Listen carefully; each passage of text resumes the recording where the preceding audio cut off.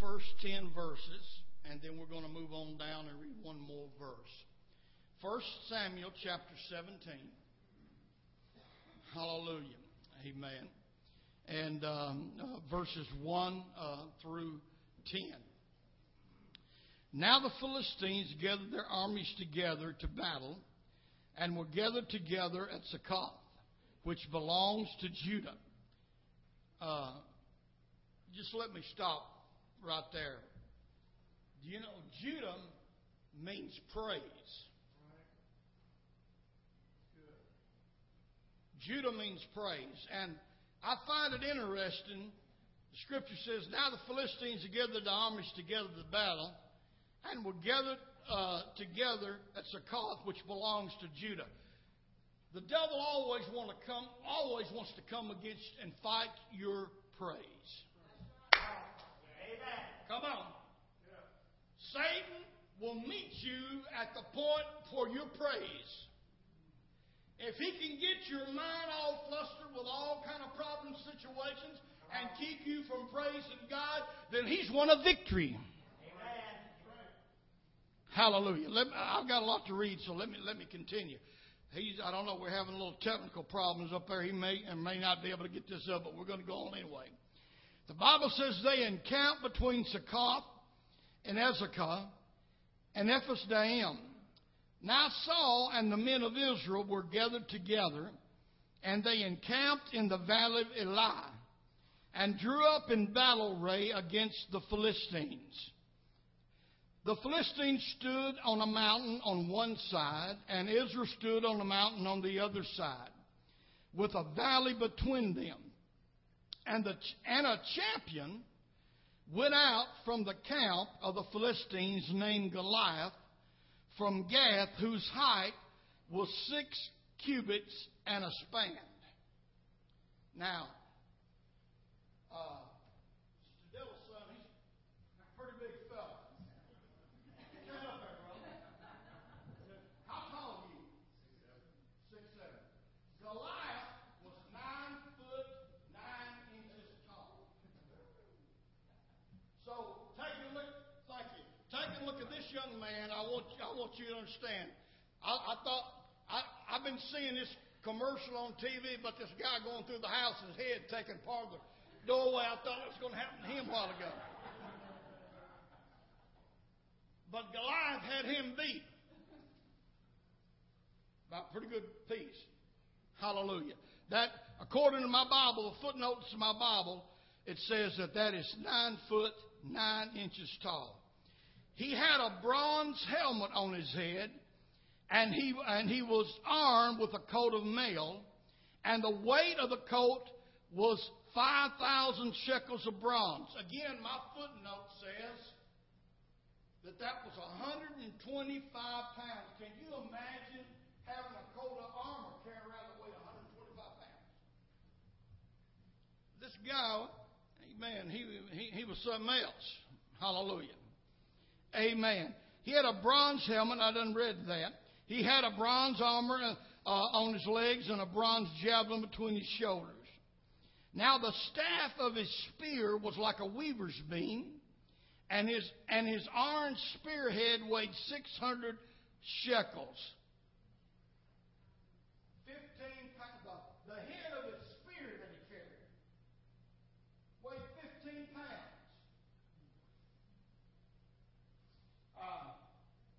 Can you imagine that, using that in a battle? A spear is something that they would throw. I mean, you know, if you ever picked up a 12-pound sledgehammer, I've used 12-pound sledgehammer, 16-pound sledgehammer sometimes, driving tent stops in the ground back in the tent revival days. Things, they'll work on you. I can handle all right back in. I don't think I can handle that. But man, the head of his spear, imagine now, 15 pounds. I want you to get a picture of the mass this guy had to bend. Then he stood and cried out to the armies of Israel and said to them, why have you come out to line up for battle? Am I not a Philistine and you the servants of Saul? Choose a man for yourself and let him come down to me. if he is able to fight with me and kill me, then we will be your servants. But if I prevail against him and kill him, then you shall be our servants and serve us. And the Philistines said, I defy the armies of Israel this day. Give me a man that we may fight together. Then we're going to drop down to verse 32 of the same chapter. Then David said to Saul, let no man's heart fail because of him. Your servant will go and fight with this Philistine. Let's pray. Father, as we come today, we thank you and we praise you for your love and your mercy. We thank you, God, for your goodness. Speak to us today through your word. Help us, God, to listen to what you'd have us hear today. Supply every need, touch every heart. In Jesus' name we ask and pray. Amen and amen. Shake somebody's hand before you sit down. Hallelujah. Praise God. Brother Travis, if you'll just cut off completely ProPresenter and then restart it, maybe you might be able to do something. Hallelujah. Hallelujah. Thank you, Jesus. Hallelujah. Man, the magnitude and the size of this guy by the name of Goliath. And he had 4 brothers. They were all big boys. Hallelujah. And there they was, the armies of Israel on top of one mountain, and the armies of the Philistines upon the other mountain with a valley going down through. And this guy come out every day for 40 days and hollered out across the valley, send me somebody. Send me somebody. A challenge was being made. By the grace of God, I want to speak today on a subject titled Embracing the Challenge. Embracing the challenge. Hallelujah. All of us has got challenges to face in our life. Every one of us. Some of us more than others. Some challenges are more difficult than some. But yet we have to deal with these challenges as a part, amen, of our lives.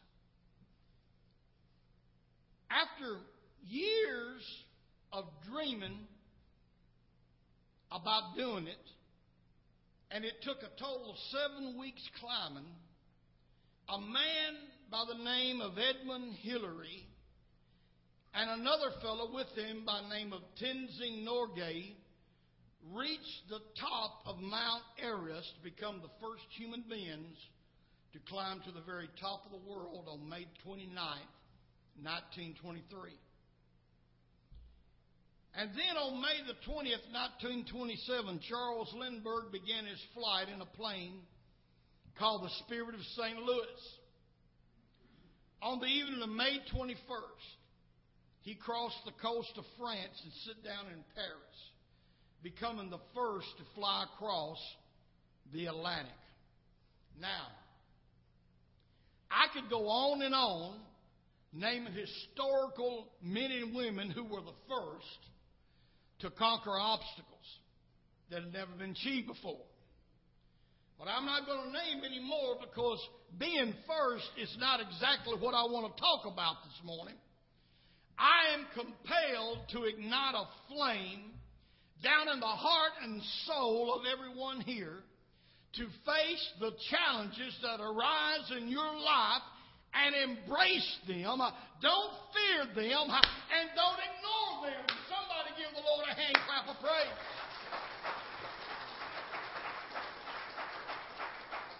Challenges are presented to us for a reason. And if the challenge comes from God or His Word, then that challenge is there to make you stronger.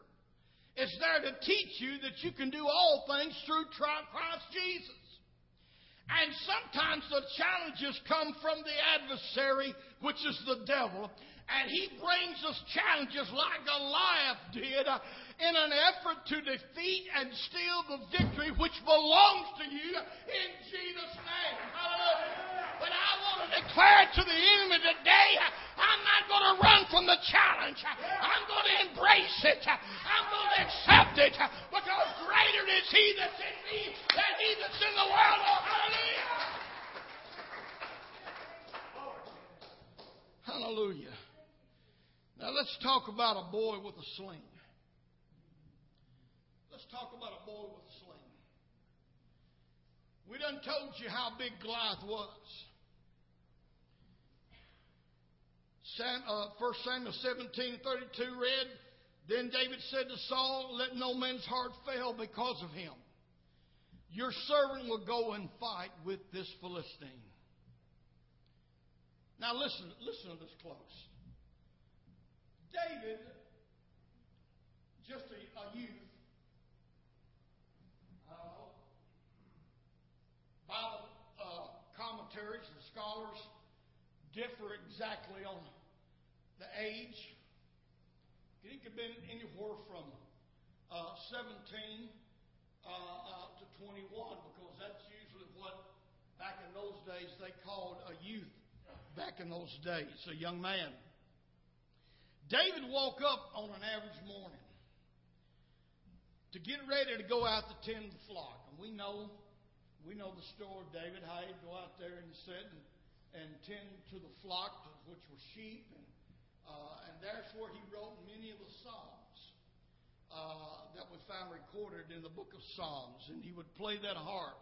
He was a cunning musician, and he would just worship God. And those Psalms we know now they're songs, and he would play and he would sing and he would worship God. David woke up and one morning he was fixing to go on an average day. But it wasn't going to be an average day. That was going to be a challenge. Many of us, we wake up to go about a normal day, a normal routine. But something happens that it becomes not so average, not so normal. You see, David's father told him, I want you to go out to the battlefield where your brothers are, where they've been camped and stationed for 40 days. And I got this fresh bread and some cheese and some grain and other things. And take this fresh food out to them. They've been camped out there now for a long time. But David's average day turned into a day of challenge, which once he embraced it would propel him into the destiny he was born to sit on the throne of the King of Israel. Now I want you to imagine, here he is with Tara. All this bread, cheese, and food, and he's out here talking to his brothers. And about that time, there's a big voice coming from the other side of the valley. Hey, Israelis, it's me.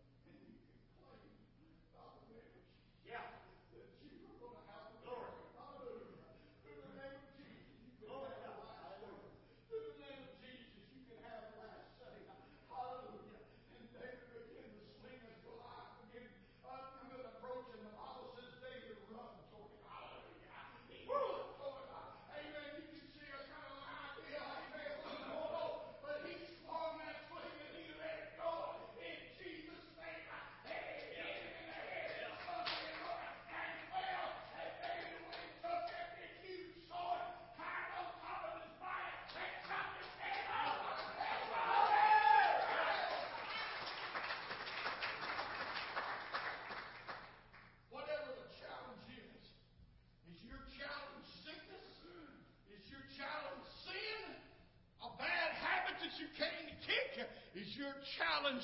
Amen. A child is about to drive you crazy. Amen. Well, I don't care what the challenge is. Embrace it. Don't fear it. Don't run from it. But run to it in the name of the Lord. Oh, hallelujah. Let me give you another illustration. I want to talk about three Israelites in a fiery furnace. Hallelujah. Three Israelites in a furnace. Hallelujah. Hallelujah. And you can see there's a king there, and that's Shadrach, Meshach, and Abednego. You can see that fiery furnace back behind them. I want to go to Daniel chapter 3, verses 14 and 15. Nebuchadnezzar spoke, saying to them, "Is it true, Shadrach, Meshach, and Abednego, that you do not serve my gods or worship the gold image which I have set up?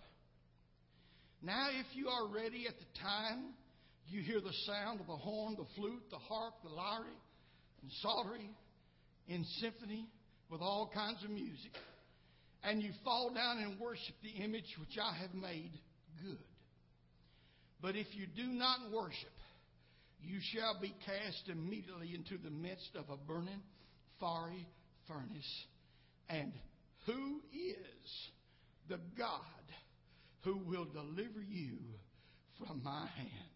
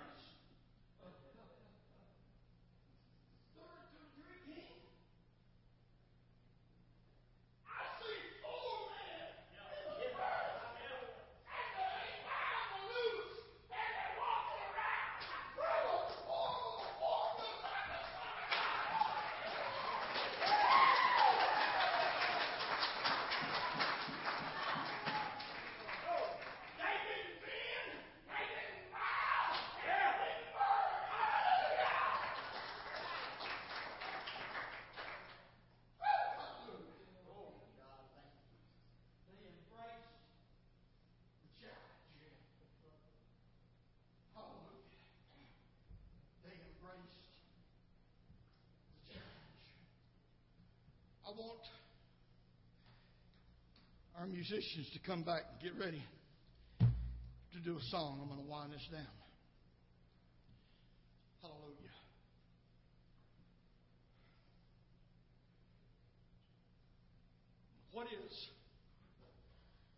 What is the challenge that you're facing today? I named some of them a while ago. Sickness, habitual sins, whatever. The list is endless. If you're here today,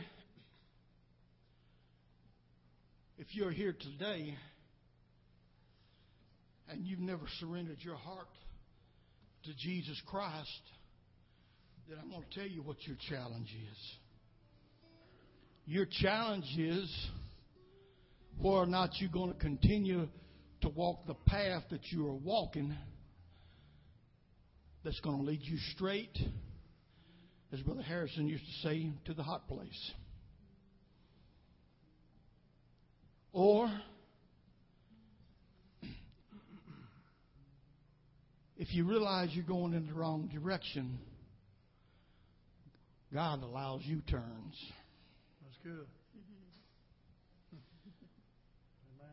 Embrace the challenge. Yes. Find an altar. Kneel down and repent of your sins.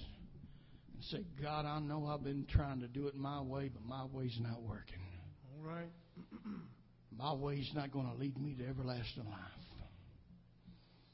I repent. Yes. I change my mind and my direction. I give it up to you. That's your biggest challenge if you've never given your heart to Christ. Acts 2:38, repent and be baptized, every one of you, in the name of Jesus Christ for the remission of your sins, and you shall receive the gift of the Holy Ghost. I'm asking you today, embrace the challenge. Embrace it. Win the victory. Everybody stand. Brother Darrell. There is a name I love to hear. I love to sing its word. It sounds like music in my ear. The sweetest name on earth. Oh, how I love Jesus. Oh, how I love Jesus. Oh, how I love Jesus. Because He first loved me.